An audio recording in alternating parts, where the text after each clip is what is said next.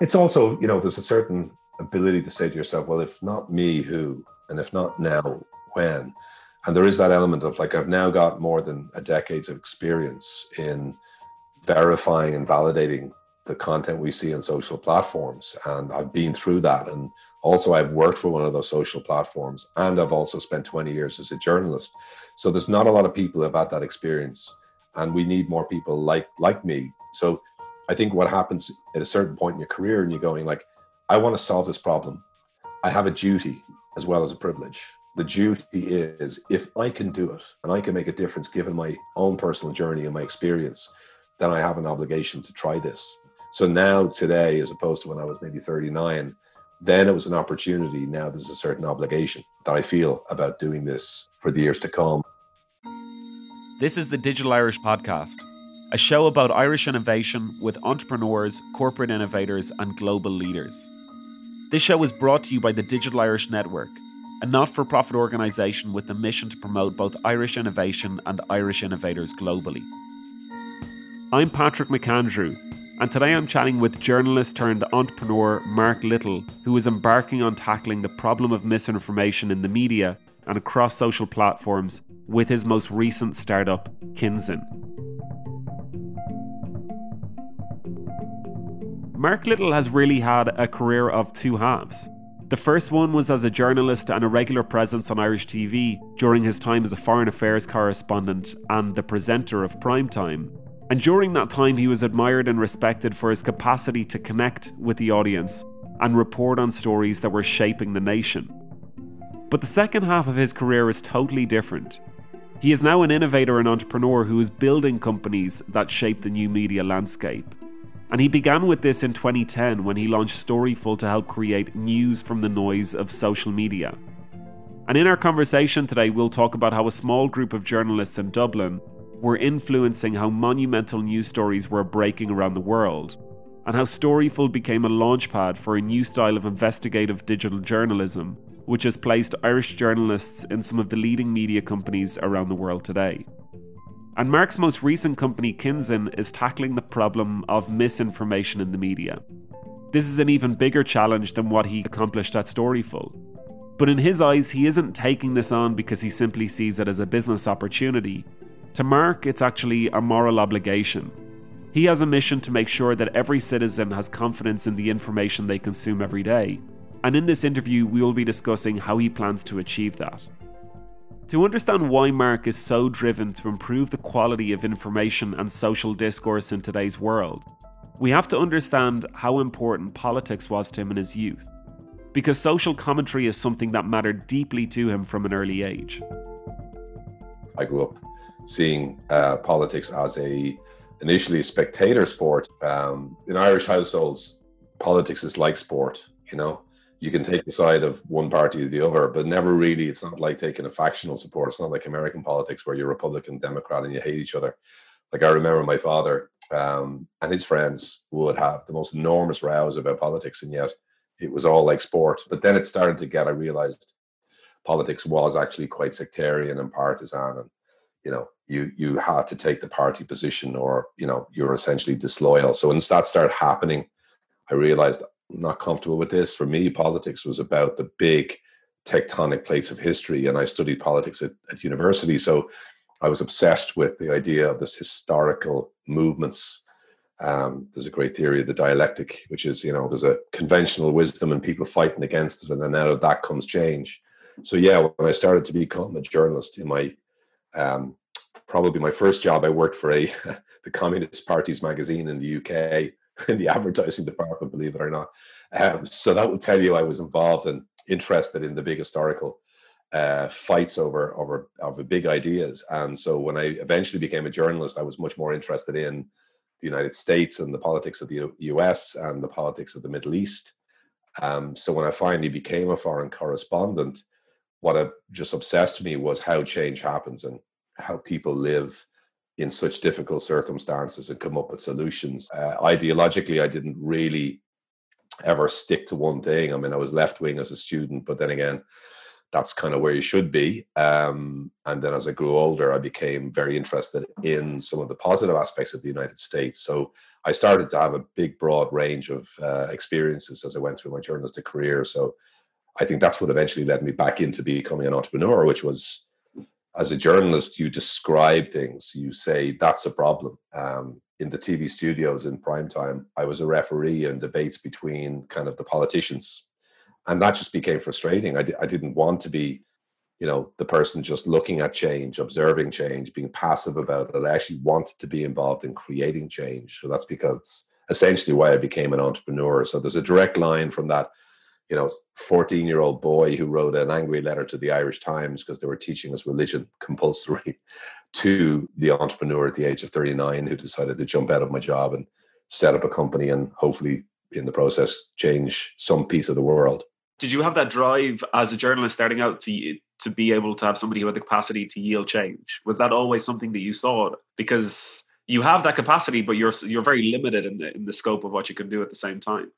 Yeah, it's terribly limiting. And when you're out in these places, and I remember in a refugee camp on the border of Pakistan and Afghanistan, and I'm there talking to the tribal elders, and they're describing to me the famine that has befell them the previous 4 years.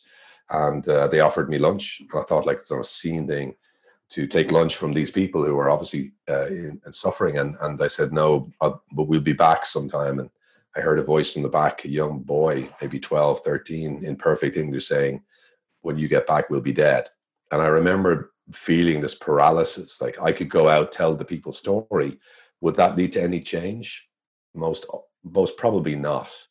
And at that moment, I think I did start to feel, it doesn't matter whether I see this and describe it to people. So, there's a famous old line about, if you want to deal with the future, then invent it.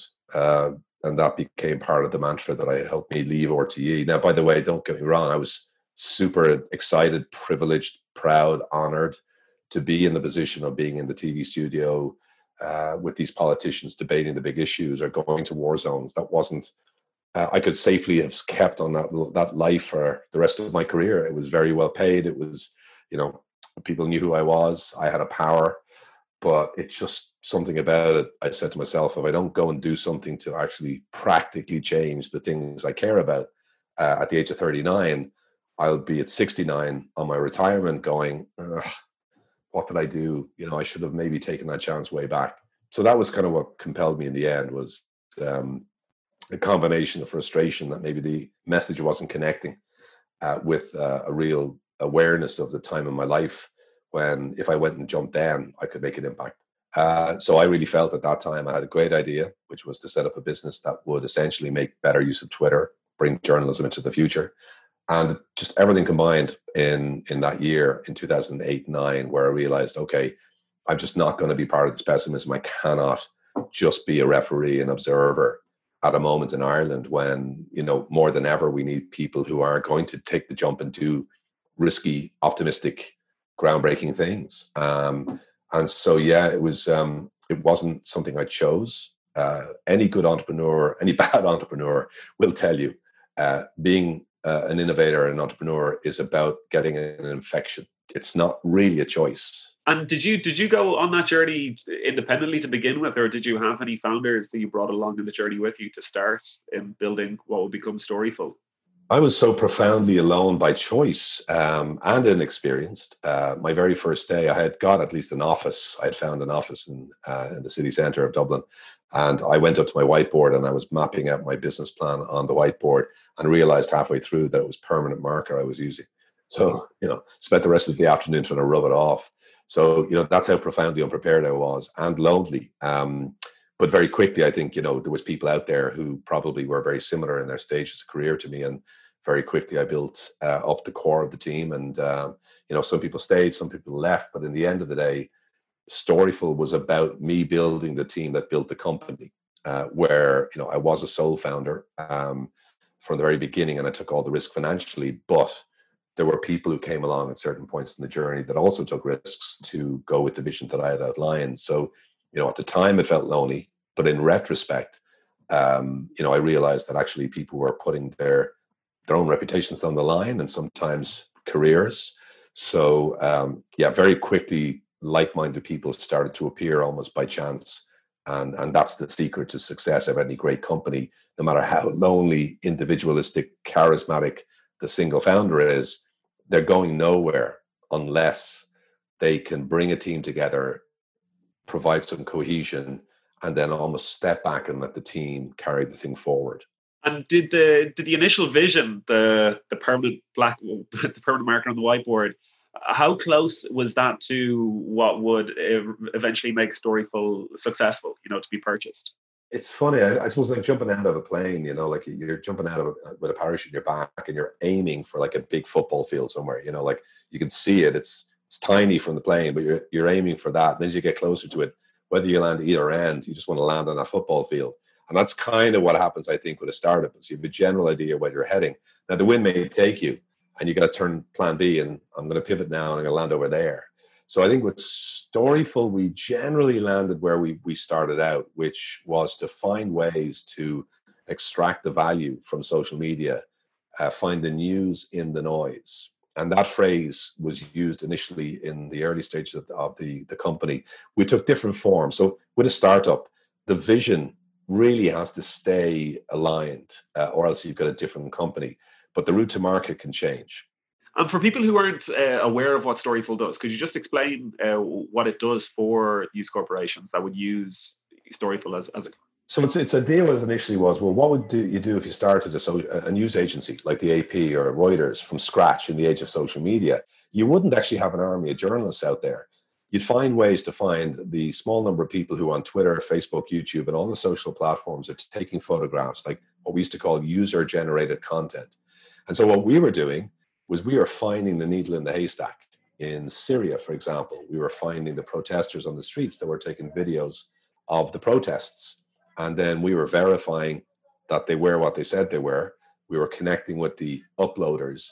And then we were passing on these videos and these tweets to the big news organizations. And finally, we ended up working for YouTube in curating the Arab Spring for them to really find the news in the noise. So we became very much like a news agency. The twist was later on, we realized that it wasn't just serious news. We were finding funny videos, viral videos. And what we were doing in that case is because they had massive reach and virality, we start licensing. So we took the ownership of the video and we turned on the monetization, and then we could give a very good chunk back to the person who shot the video. So the very first successful viral video we ever licensed was of a mother singing to her child. And the child went through this cycle of like elation and fear and desolation and joy in a space of about 30 seconds. And we ended up making, I think, 50, 60 grand for that child and the mother by licensing that. And then we obviously took a chunk of that revenue. And then we could also make more money by giving it to, people like Yahoo or the BBC or whoever else.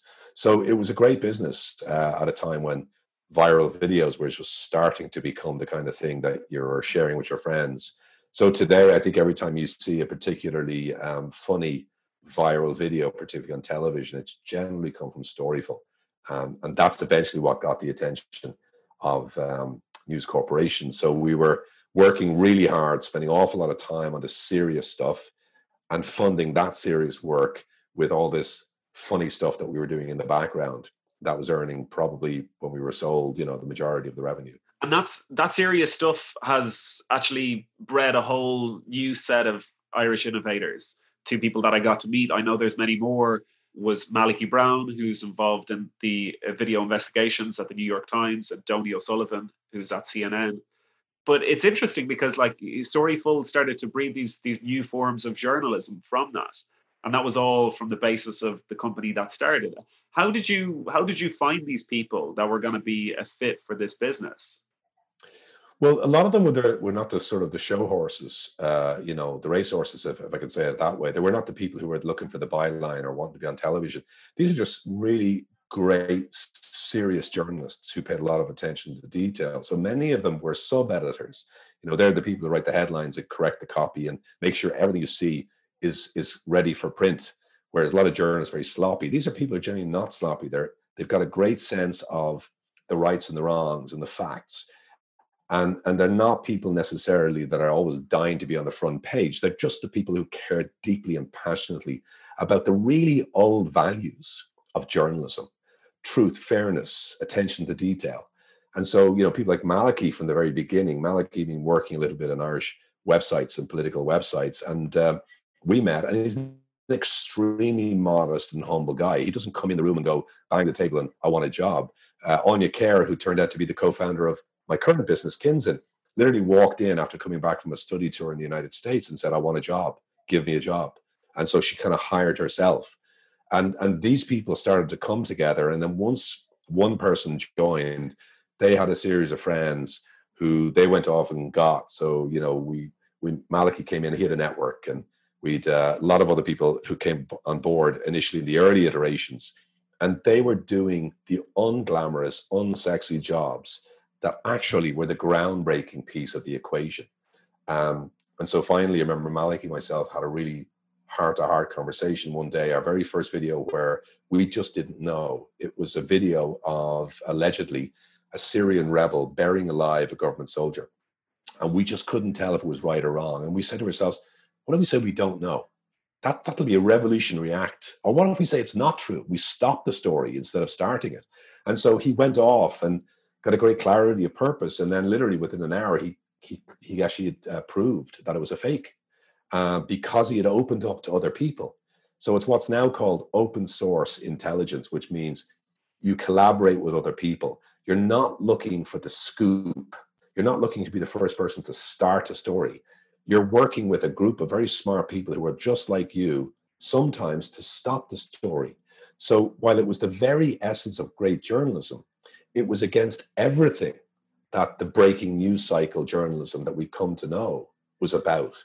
And so for that reason, Malachy and people like him are the very finest representation of the age-old skills of journalism, while at the same time, the pioneers of a groundbreaking new form of journalism called open source intelligence, which, is a label that's now used. We didn't use it at the time. So you always know you're in a pioneering part of the business when there's no real name for what you do. There is now. And there's also recognition in the case of Malachy getting a Pulitzer Prize. In the case of a lot of other people in the organization that came a bit later than Malachy, who he set the ground for, some who worked for the International Criminal Court, verifying human rights videos. There's others that have gone into CNN, Washington Post, the Times of London, the BBC. So now I think what's happened really is that sometimes it's the pioneer, it's quite lonely path. And, I always knew Malachy would be as successful as he is. But, at the time we were doing this, a couple of chancers in an office over the Liffey of Dublin, like the first day I remember it's going to work was Osama bin Laden had been killed in his compound in Abbottabad. And we all arrived in the office like really early to see what could we say about it, not knowing we could. Within about an hour, Gavin Sheridan, who was one of the early pioneering employees, had found the place in the map, and it wasn't where people thought it was. He got a satellite image of the downed helicopter, Seahawk. We got the ABC News folks. We guided them to the compound. We were going back and seeing the first person to detect the attack, who was an English-speaking Pakistani tweeter. We were piecing together forensically the whole picture through maps and open source intelligence to say this is what actually happened, and guiding journalists on the ground into the compound or near the compound. So that was a moment at the end of that day going, like literally, that was the holy shit moment. This is mind-blowing what we could do here. And that was, as I say, a bunch of chancers who were just not like rock star journalists necessarily in a tiny little office in Dublin, talking to YouTube in California, the BBC, the New York Times, ABC News New York, who all possibly thought that we were hundreds of people in a huge office somewhere, but actually we weren't. We were just doing things that were very special. In December of 2013, Mark sold Storyful to News Corp and moved to New York to help with the transition of the company. But after 18 months as an executive in their New York offices, he moved back to Dublin and took up a role with Twitter as their managing director of the European HQ and also the head of media partnerships for Europe, the Middle East and Africa. But shortly after a year at Twitter, he left. So I was left kind of in this position like when I was with Storyful and News Corp, I was an executive, well paid, but wasn't necessarily a big intellectual challenge because of the direction the company had taken. I took maybe 4 months trying to persuade myself not to start another company. I investigated every possible way of not having to found the company, and then realized that, what my mission in life is to make sure every citizen has confidence in the information that they consume every day. That's a very noble thing to have, because it exceeds far beyond just the business itself. Well, when did you come to that clarity that that's something that drives you? Well, it would always been there, but when I started to express myself in 2017, shortly after leaving Twitter, I did a kind of a speaking tour, and I wrote quite a bit about the emerging realities of misinformation, because I had obviously that experience to bring to me. And I remember thinking, what's the overall mission here?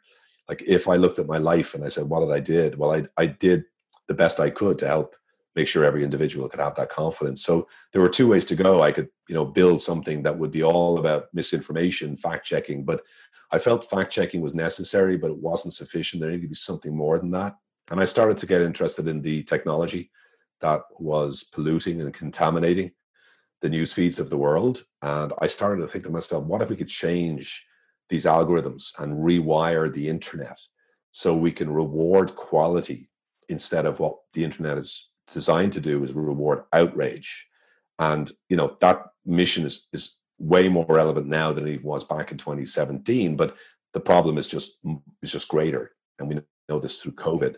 So Kinzen started out really as a way of trying to help individuals, again, consumers. We built an app for people to try and take control of the news feeds.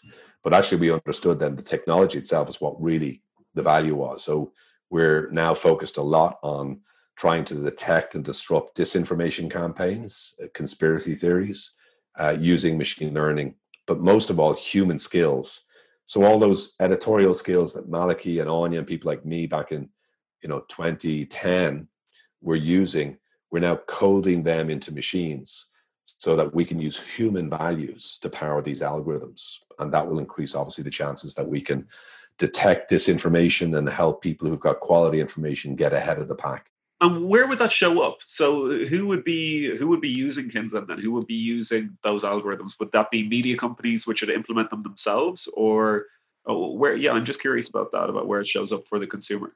Yeah. So our first customers were media companies, particularly in the UK, who were using it to personalize their content and essentially allow the user, you and me, to go, I like that, I want more of that, and to essentially have a role in the process of selecting the stories. And that was pretty groundbreaking. So we're working with them. In the process, the technology became interesting to a couple of the platforms.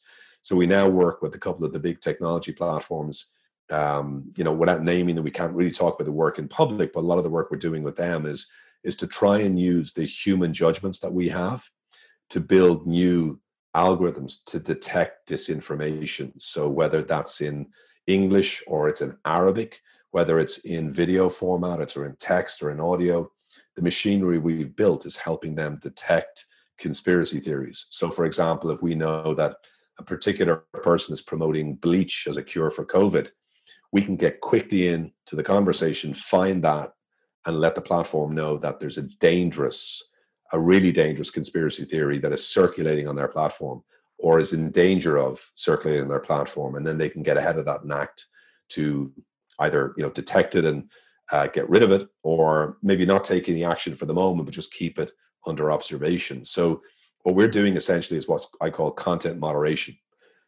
So more and more, these big platforms are going to have to act a bit like traditional media companies. They'll have to have this editorial capacity, and they just don't have it now. And that's what we supply. We supply a bit of that editorial know-how as they try program algorithms and automated curation systems to try and keep out the bad stuff, promote the good stuff. Is this what we're kind of seeing today now, where Twitter is starting to flag some of Trump's tweets and starting to state if there's something that's inciting violence or whatnot? Is that the kind of role that Kinzen's trying to play to bring that to the front so that things can be flagged? Yeah, I mean, these platforms have like hundreds, in the case of some of the big platforms, tens of thousands of engineers working on the algorithms, but they don't have any journalists really. Traditionally, when I was at Twitter, I think it was like 3 journalists in the entire organization. Now there's more there now. So I think what the big platforms are all about engineers. They're all about products. They're all about technology. And what they've lacked in the past year or two as they try to design new systems is the editorial human values. How do you build them into an algorithm? And that's what we're helping do. So in many ways, what we are is just a piece of software that helps them along the way. We're not solving the problem for them. We're not setting the policy for them. We're just building a piece of software that is bringing this unique combination of the human editorial skill with smart technology that's helping their systems work way more efficiently. It sounds like you've caught the right wave at the right time just again. Does it feel like that? Yeah. Yeah, there is that. I mean, I spent an awful lot of time making what I do later look easy, but it's, it's still been 3 years. We've been around the block doing this, and there'd be dead ends along the way and a lot of thinking. And then suddenly you wake up one day and someone's doing exactly what you thought you wanted to do. And so, it's still hard, but if the vision stays the same, like continue with our team internally, we know that the same sentence I was saying back in September 2017, the same words that Anya, my co-founder and business partner, that we were talking about on stages together, it's still the same, but just the way we've got there is different. So, the only great corporate motto or mantra that I've ever really believed in was Jeff Bezos, when he said, stay stubborn on the vision, but be really flexible on the detail. And that's, I think, the secret is people will look at you and go, you're an overnight success. And this time around, it's also, I know that the exit for me is not just getting to a point where we can sell the company. Like, this is something I would be happy if this is all I did for the rest of my career. Someone asked me that last week at Project Manager. He says, would you be just happy if that's all you did? And like, yeah, emphatically, yes. I'm not looking to go off and live on a desert island or buy a desert island. Is that because you feel that this is more necessary than ever? Is that because you see the intrinsic link between what you're building and what's needed in society today? It's also, there's a certain ability to say to yourself, well, if not me, who? Yeah. And if not now, when?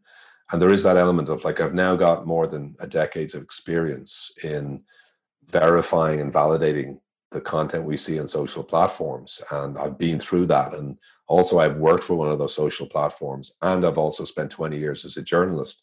So there's not a lot of people who have had that experience. And we need more people like me. Now, other people, obviously, who complement me and have different ways of doing things, and also skills. Like Anya, for example, is incredibly good at the execution of ideas. I'd be great at a whiteboard. As you can see behind me, I always need a whiteboard near me. But Anya is really good at turning those ideas into reality. So I think what happens at a certain point in your career, and you're going I want to solve this problem. I have a duty as well as a privilege. The duty is, if I can do it and I can make a difference given my own personal journey and my experience, then I have an obligation to try this. So now today, as opposed to when I was maybe 39, then it was an opportunity. Now there's a certain obligation that I feel about doing this for the years to come. And I've read a lot about the way that your brain works. In your 20s, 30s, and just up to about 40, you have what's called fluid intelligence. You're rapidly acquiring ideas and synthesizing them. And you're really good at on-the-spot thinking. You get to 40, you've got what's called crystallized intelligence. You're pretty wise. You're looking at things and you're not getting too worried about the small things, and you're a bit more able to spot the really important, true things. So I think I'm at that stage now where I can possibly be a bit more, measured in what I can contribute to this particular moment in the history. And so there's a certain feeling of you have an obligation to try this and keep with it and go as far as you can. And if it fails, you'll pick yourself back up again and maybe do something different. But for this moment in time, this is where you should be. Right. It's that discomfort, that constant discomfort that actually yields life to be, I think, much more rewarding. It's the crucible. Yeah. It's the famous principle that the only time you ever create something truly lasting and valuable and precious in your life is the moment of extreme discomfort. It's not that you have to go through pain for your whole life, but there's moments when you're challenged. And I think it was Teddy Roosevelt talks about the crowded hour, the moment in your life when everything's happening and that forms you, the crucible in which you jump into the battle and you're in a position where you could suffer greatly, and yet you come at the back of it and you become less fragile. There's actually a theory about anti-fragile, that the more you've gone through something, whether it's jumping into freezing cold water, the less it's intimidating to you as you go forward. And that's the great value. I've never learned anything from my successes. I've only ever learned from the failure or the discomfort that I endured and got through, and looked back and went, that wasn't so bad, or I could do that again. So that's kind of where I feel I've learned an awful lot more from adversity than I did from the things that people now say they defined you, those successes. Nah, it was all of the shit, to be honest, that I had to go through to get there. That's what made me who I am today. And I never forget that. And that actually becomes a superpower. I want to say a huge thank you to Mark for joining me on the show today. And thank you for listening to today's show. If you have any suggestions, please reach out to hello@digitalirish.com and let us know. If you want to learn more about the Digital Irish, you can visit digitalirish.com or message us on social with #DigitalIrish. If you are listening on Apple Podcasts, please just take a moment and subscribe and review the show. It helps us immensely in climbing up the rankings. And you can also find the show on Spotify, Google Podcasts, and all other major podcasting platforms. I'd like to thank Kieran Kay and Matt Stewart from the Full English Post for producing this episode. I'm Patrick McAndrew, and you've been listening to the Digital Irish Podcast.